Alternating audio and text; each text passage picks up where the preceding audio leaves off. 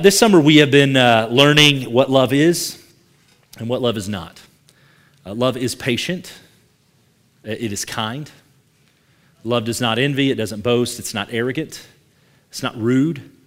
And today we're going to talk about one other definition of love, and that's this, that it doesn't insist on its own way.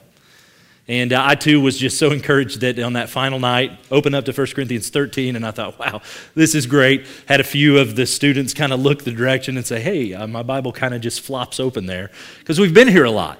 But I want to give us a warning as we begin that learning about love is different than living love. You can be here for all the services. You can have a clear understanding of all these definitions of love. I get love doesn't envy, it doesn't boast. I understand those. You can put this chapter to memory, and yet you can still want to kill Frank at work. That's the difference between learning about it and living it out in our day-to-day lives. A couple weeks ago, this truth really presented itself to me, reminded me of the evidence in my own life that learning is different than living. I just woke up one morning, don't know why I was in a bad mood. I was in a bad mood. I was angry about things. I started snapping at my wife, and she at one point said, "You're being really rude." And I'm like, I know I'm being rude. I don't know why I'm being rude. It was just this back and forth, and finally, eventually, prayed, confessed, went through some of that process, and by God's grace was able to work through some of those things. Learning is different than living. We have to humbly pray daily that God would give us the grace to live according to this 1 Corinthians 13 kind of love. I mean, you have to wake up every day and say, God, I know I'm going to tend to be envious today. I know I'm going to tend to be prideful and boasting today. I know there's a tendency in me to be rude, to not be patient, to not be kind. Help me. And then when you sense those things in your life that aren't loving, when they're revealed to you, you immediately, as quick as you can, repent of them, turn away from them, say, I don't want to do that. And the third thing we've got to do is we have to immerse ourselves in the Scriptures to remind ourselves what love is not. Looking at the life of Christ, even in the Gospels, is a great way for us to gain a clear understanding of what love is and is not. And so today we learn this, that love does not insist on its own way, or as some have translated it, love is not self-seeking. Love is not self-serving. Love does not seek its own interest. It doesn't seek its own advantage. Doesn't, I like this one, demand its own way. Love is not selfish. And before we take just a few minutes here and look through and think through love not insisting on its own way, let's pray. Father, thank you. What a blessing to be here, to sing those songs, be reminded, Lord, how much we need you. Life is pointless and purposeless, without purpose, without Christ. He paid it all.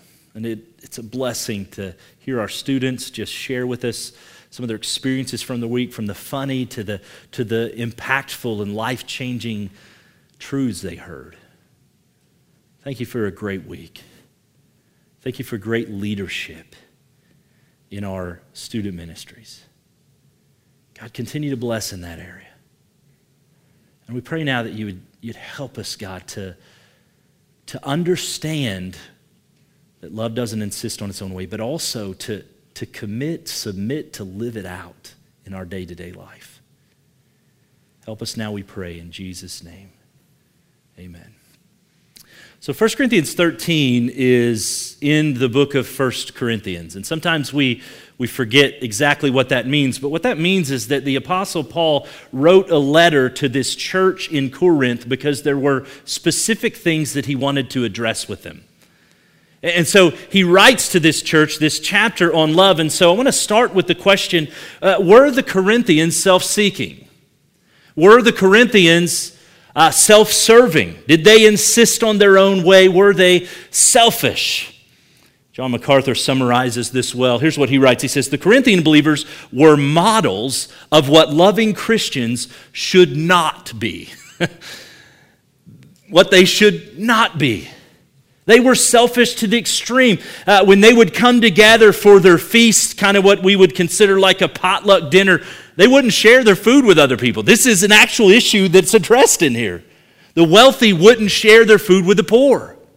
When it came to contentious arguments that would happen from church member to church member, they would take that Christian to a pagan court system, suing them to try to bring resolve. They wanted what they thought were the best spiritual gifts, this is the immediate context of this chapter, for themselves. Not so they could be gifted to serve other people and to benefit the rest of the body. It was about them. And if I have this gift, then I'll be better than everybody else. That's their mentality. In fact, this is what Paul was even addressing in chapter 10 as he brought the whole eating meat offered to idols argument to a close. And I'll briefly summarize that for you, that in 8, 9, and 10, Paul addresses this issue that was going on in Corinth, that some of the Christians would go into the marketplace and they would buy meat that had previously been sacrificed to an idol. And Paul didn't necessarily have a problem with that. He would say it's just meat because that idol is nothing. But some in the church used to be pagans, and they used to go and make those sacrifices. And so when they saw their brothers and sisters in Christ, people of their own church, eating the meat that was used in those pagan temples, they were offended by that. They thought, why would you do that? That's evil. That's what my life used to be. And so Paul simply makes the point to him, if eating meat that's offered to idols offends your brother or sister in Christ, somebody in your church, then don't eat it. It's that easy. Don't insist on your own way. Look back with me, 1 Corinthians chapter 10. I want to start reading in verse 23, again, just to catch us up. For those of you who are here visiting with us, we didn't just happen upon 1 Corinthians 13. 16, 17 months ago, we started in 1 Corinthians chapter 1, verse 1. And we happen to be this summer in chapter 13. We've worked verse by verse through. So 1 Corinthians 10:23 will be a reminder for some of us where Paul says this: all things are lawful, but not all things are helpful. All things are lawful, but not all things build up. In other words, you have the right to do certain things, but that doesn't necessarily mean it's the right thing to do. Let no one seek his own good, but the good of his neighbor. Don't, again, insist on your own way. So then he says, eat whatever's sold in the meat market without raising any question. For the earth is the Lord's and the fullness thereof. And if anyone, an unbeliever, invites you to dinner and you're disposed to go, eat whatever's set before you without raising a question on the ground of conscience. But if someone says to you, this has been offered in a sacrifice, then don't eat it for the sake of the one who informed you and for the sake of their conscience. I don't mean your conscience, but his. For why should my liberty be determined by someone else's conscience, they would ask. If I partake with thankfulness, why am I denounced because of that for which I give thanks? And Paul's response is, so whether you eat or drink or whatever you do it all to the glory of God. Give no offense to Jews, Gentiles, or Greeks, and the church of God. Notice this, verse 33. Just as I try to please everyone in everything I do, not seeking my own advantage, but that of many, that they may be saved. Be imitators of me, as I am of Christ. Here's what he says. Christ isn't self-seeking. I'm not going to be self-seeking. You shouldn't be self-seeking. Don't insist on your own way. So it's no wonder that we find this beautiful description of love, 1 Corinthians chapter 13, in a letter to a church that was filled with massively self-centered followers of Jesus. So what about us? What about you? Do we have a problem with seeking our own interest? Do we have a love problem? Of course we do. Absolutely. I mean, if you've come here before and you've been a part of our services, you know that we're honest about that we have problems with pride and selfishness. We're not going to put on an air that says, I'm better than you, or I'm a good person. We recognize at our core we are selfish and we are prideful people. And that's our greatest struggle. It always has been since sin entered into the picture. One commentator, Linsky, I liked what he wrote. He said, if you cure selfishness, you have just replanted the Garden of Eden. If you could get this fixed, we could start all over again. See, selfishness was the downfall of Adam and Eve in the Garden of Eden. They didn't want God's way, they wanted their way. They insisted that I'm going to eat of the fruit of that tree. I want to be like God. Selfishness is what the children of Israel struggled with. If you ever read Exodus and Numbers as they wander through the wilderness, they're constantly insisting on their own way, demanding of God. Selfishness ruined Samson. Selfishness ruined David. In a night, really, right? Selfishness ruined Jonah, Judas Iscariot. The idea of insisting on their own way, and selfishness will ruin us. You want your own way, right? That's our tendency. And here in America, we're honestly just taught to demand our own way. I mean, it's your right. You can have it how you want it. It's your freedom. But do we ever stop and consider what it costs others when we demand our own way? When we pursue our own interests?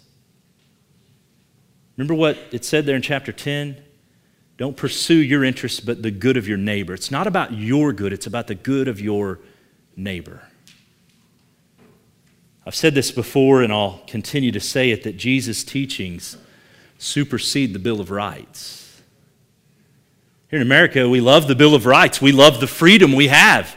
We can say, I have the right to say whatever I want to say, and Jesus says, no, you don't.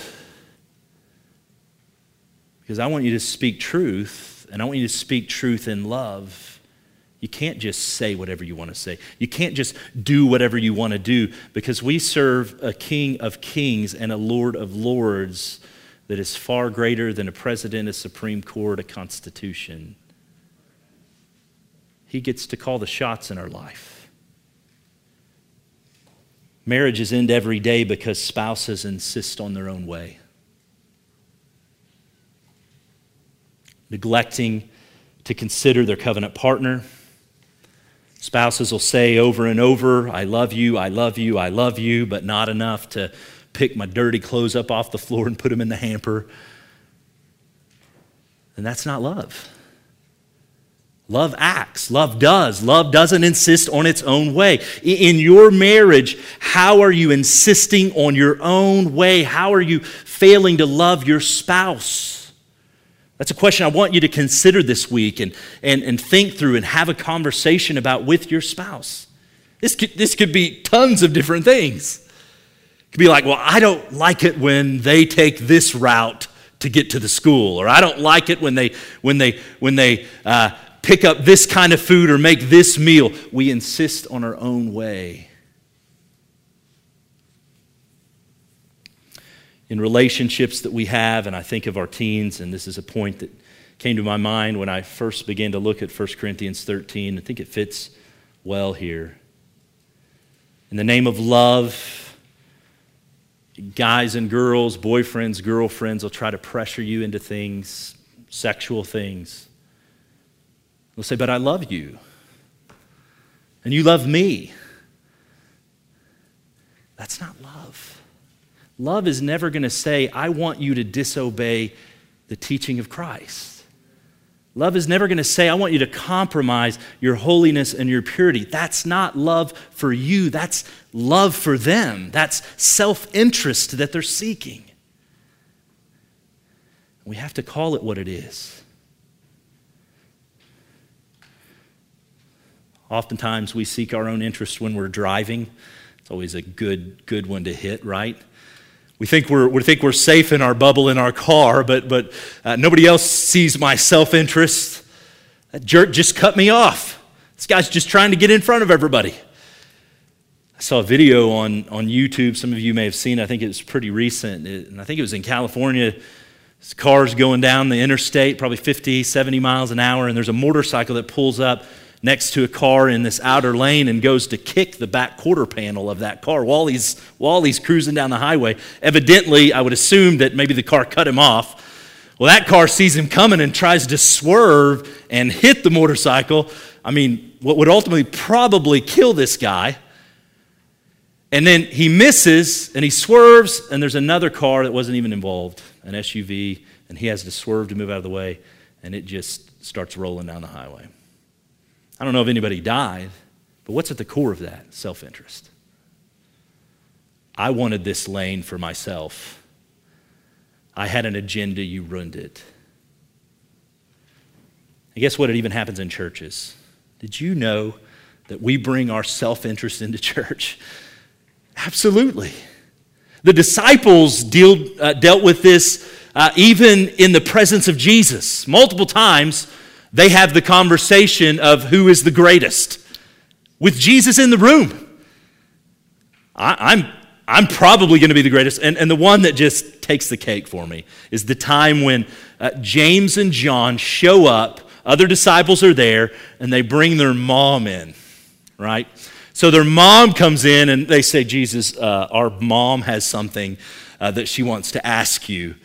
And so he says, what is it? And she says, would it be okay if when you come into the kingdom that my sons, James and John, could sit on your right hand and your left hand and be in positions of authority? And of course, the other disciples are livid. They brought their mom in here. That's like every kid's nightmare, like when you're on a sports team and you get to play and your mom makes a phone call to the coach. You're like, hang up the phone. You don't want this to happen. They actively wanted this to happen.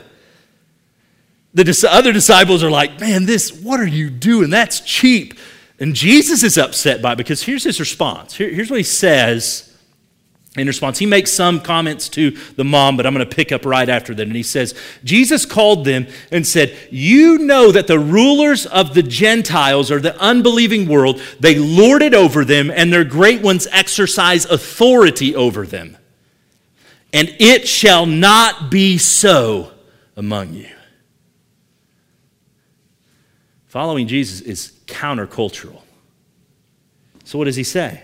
It shall not be so among you, but whoever would be great among you must be your servant. Whoever would be first among you, a slave. And even as the Son of Man came not to be served, but to serve and give his life a ransom for many. The disciples struggled with it. The Corinthian church, we already talked about it, they struggled with it.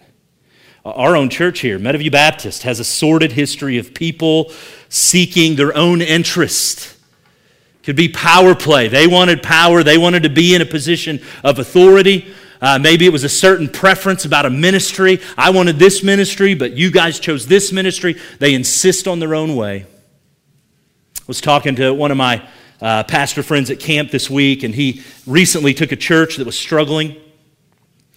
And he hasn't come in and made a ton of big changes into the church. That's typically considered a bad move, but he's done some rearranging in the church, and like there was a room that was full of junk, and he kind of cleaned it out and got rid of some of the stuff that they hadn't used in 10 years. And ever since he did that, there's a lady in the church who hasn't even looked him in the eye. She's upset. He's tried to engage her, he's tried to have conversations with her, but she wanted, evidently, maybe that's not the full story, but she wanted this stuff. She's insisting on her way, and she's upset by it. It happens. I'm deeply saddened that as I look at the history, what I would call maybe our sordid history here at Meadowview, that I've contributed to that because there have been times where I've insisted on my own way in a sinful way. I had good friends several years ago, Ty and Amanda Davison. Some of you know them. They sat me down and said, you have a tendency to have an idea, and then you talk to people and you try to generate some conversation, but then you just do whatever you want to do anyway. My wife was in the room. She's like, amen. Because she's been dealing with that for years. An absolute blind spot on my part that I tried to begin to correct. This idea, this insisting on my own way that wasn't showing love to other people. Everybody in this room has a preference on music. There's certain songs you like, certain songs you don't like. There's certain instruments you like, certain instruments you don't like. You have a preference on where you sit. You have a preference on who you talk to, who you don't talk to.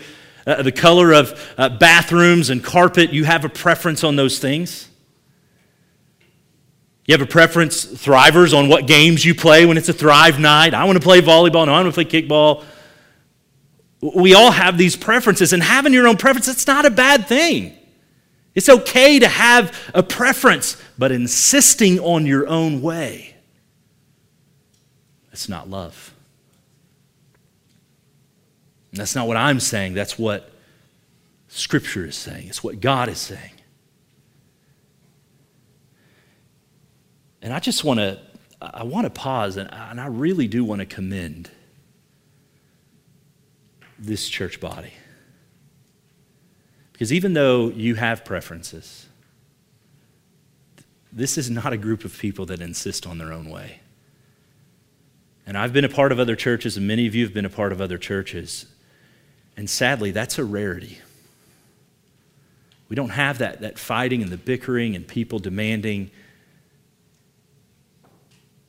You may have some battles in your heart, and I encourage you to continue to battle those things, but as it goes outwardly, we are very blessed. The grace of God has been shown to this church for this season. It's not to say that we're not going to face some of those things. And that's exactly why we're looking at this. Because when we start facing those things, I'm going to be like, let's go back to 1 Corinthians 13. I'm going to send you an MP3 of a few sermons that you can listen to. Because you need to be reminded of these things. And so we're equipping ourselves. See, the agape, this self-giving love that God's calling us to is, I like this definition. I put this in your bulletin. It's the dynamic, creative endeavor of finding ways to pursue the welfare of others. Isn't that great? To pursue the welfare of others rather than your own interest. So, whose interest are you typically pursuing? And if we're going to be honest, you're going to say, mine. I mean, you wake up every day with the goal of pursuing your own interest. You have your plan, you have your agenda. And when somebody throws a kink in that, like you thought you were going to get eggs for breakfast, but it's pancakes instead, you get upset. Unless you really like pancakes and you don't like eggs.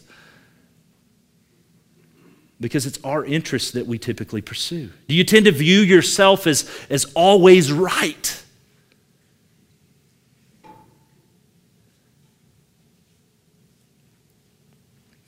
Are you always demanding control so that you can direct the outcome? You can manipulate the people to get to where you need to go. See, there's no greater example of this agape love, this love that looks to the interest of others than Jesus. You're not going to find it anywhere. Greater love has no man than this, that a man would lay down his life for his friends. And there's some great passages of Scripture, some that we've already quoted. There's many others that are in your bulletin. And I'm going to ask you to turn with me to Philippians chapter 2, because I think this is the most emphatic passage to describe the self-giving of Christ. Philippians chapter 2. If you can find Galatians and Ephesians, if you're already in 1 Corinthians, Galatians comes after Corinthians, then there's Ephesians, and then Philippians. Philippians 2, and we're going to start in verse 1.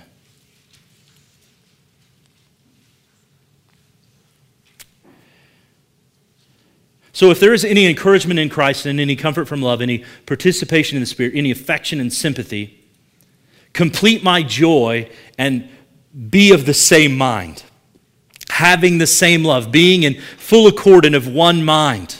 So he's saying, be unified in this mind. And that's where I would go back to what I just said, commending our church. We're of one mind. We're here to know Christ. We're here to make him known. And that's our focus. The gospel of Christ is our focus, not the side items. Notice what he says in verse 3. Do nothing from selfish ambition or conceit, but in humility count others more significant than yourself. It's about my neighbor's good, not mine. Notice verse 4. Let each of you look not to his own interest, but also to the interest of others. Having this mind among yourselves, which is yours in Christ Jesus. This is the mind that Christ had, but it's the mind he enables you to have too. And then verse 6. Christ was in the form of God, and he did not count equality with God a thing to be grasped, but he emptied himself and took upon him the form of a servant. And being born in the likeness of men, he found in human form, he humbled himself and became obedient to the point of death, even the death on the cross. Why did he do that? Why did Christ leave heaven, become human, serve, die, and not just die, but die the most humiliating death he could die? Why did he do that? Because he was looking out for your interests and not his own. Because he loves you. That's why he did it. Because he's not selfish and self-seeking. That's why he's our example in it. God incarnate was love incarnate. God came in flesh, and he was love in the flesh. He never sought his own welfare, but the welfare of others. And listen, that same incarnate God indwells his people and enables you to love with the same kind of love, enables you to live a life that doesn't insist on its own way, but looks to the welfare of other people. And when we do that, that is absolutely supernatural. And it's incredibly beautiful, and it brings glory to God. He desires to work that same kind of love out in your marriage. How different would your marriage look if you had that interest in the other more than self? He desires to do it in your friendships with others. He desires to do it in our community, in our church. He desires that we display and show this kind of love. Are you open to that? I mean, are you willing to say, okay, whatever it takes, I'll love that way. I'll submit to the Spirit. I'll follow the road of love. Look with me at, you're right there in Philippians 2. Look at verse 12. Here's what he says. You want this kind of love, you got to work at it. And he says, therefore, my beloved, as you have always obeyed, so now, not only as in presence, but much more in my absence, notice this, work out your own salvation with fear and trembling. In other words, it says, get to work, because there's things you need to do. But you don't do it alone. Notice the next verse. For it is God who works in you, both to will and to work for his good pleasure. I'm not preaching self-help today. I'm preaching gospel. The Spirit of God is already at work in his people. For those who have called out, for those who have put their faith and trust in Jesus, there's new life. And the Spirit of God is already at work saying, I want you to love this way. Compelling us to love this way, to love like Jesus loves, to not envy, to not boast, to be patient, to be kind, to not seek your own interest. That's the compelling of the Spirit. But we have to join in that. And we have to put into practice these things. Love is you before me. Love prefers you and your interests over me and my interests. And that means this, you die to yourself. Your interests, I'll put them in the back seat. I mean, my interest, not your interest. That could be confusing with the personal pronouns there. I have to put my interests in the backseat so that I can pursue your interests. One other thing about this, love is you before me. But one thing that I thought of as I thought through this and this idea of pursuing the interest of others, it's this. We have to learn to listen. Love listens. Love learns other people. And again, we are in a culture right now in our country where it seems like that's impossible. To just listen to somebody who has an opposing opinion. Because I'm right. And you may be right, but there is a wrong way to be right. There's an unloving way to be right. And so we need to learn to listen to our spouses, to listen to our friends, to listen to those who have opposing viewpoints, whether it's socially, spiritually, politically. We have to listen and learn. That's what Jesus did. That's why he sat around the table with sinners and publicans. We listen. Would you bow with me this morning?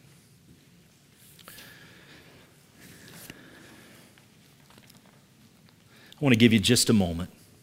We've had a long service here, a lot of things we've talked about, but are you insisting on your own way? As you look and evaluate your life right now, maybe it is in your marriage, maybe there's certain friendships, relationships, and you are ruining them, you're burning them to the ground because you want what you want.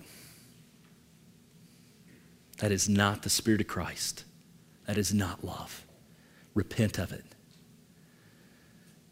Repent of it. If you're here and you're hearing this, you say, this seems impossible. It is possible through Christ. There's a Savior who makes it possible, and I encourage you, cry out to Him.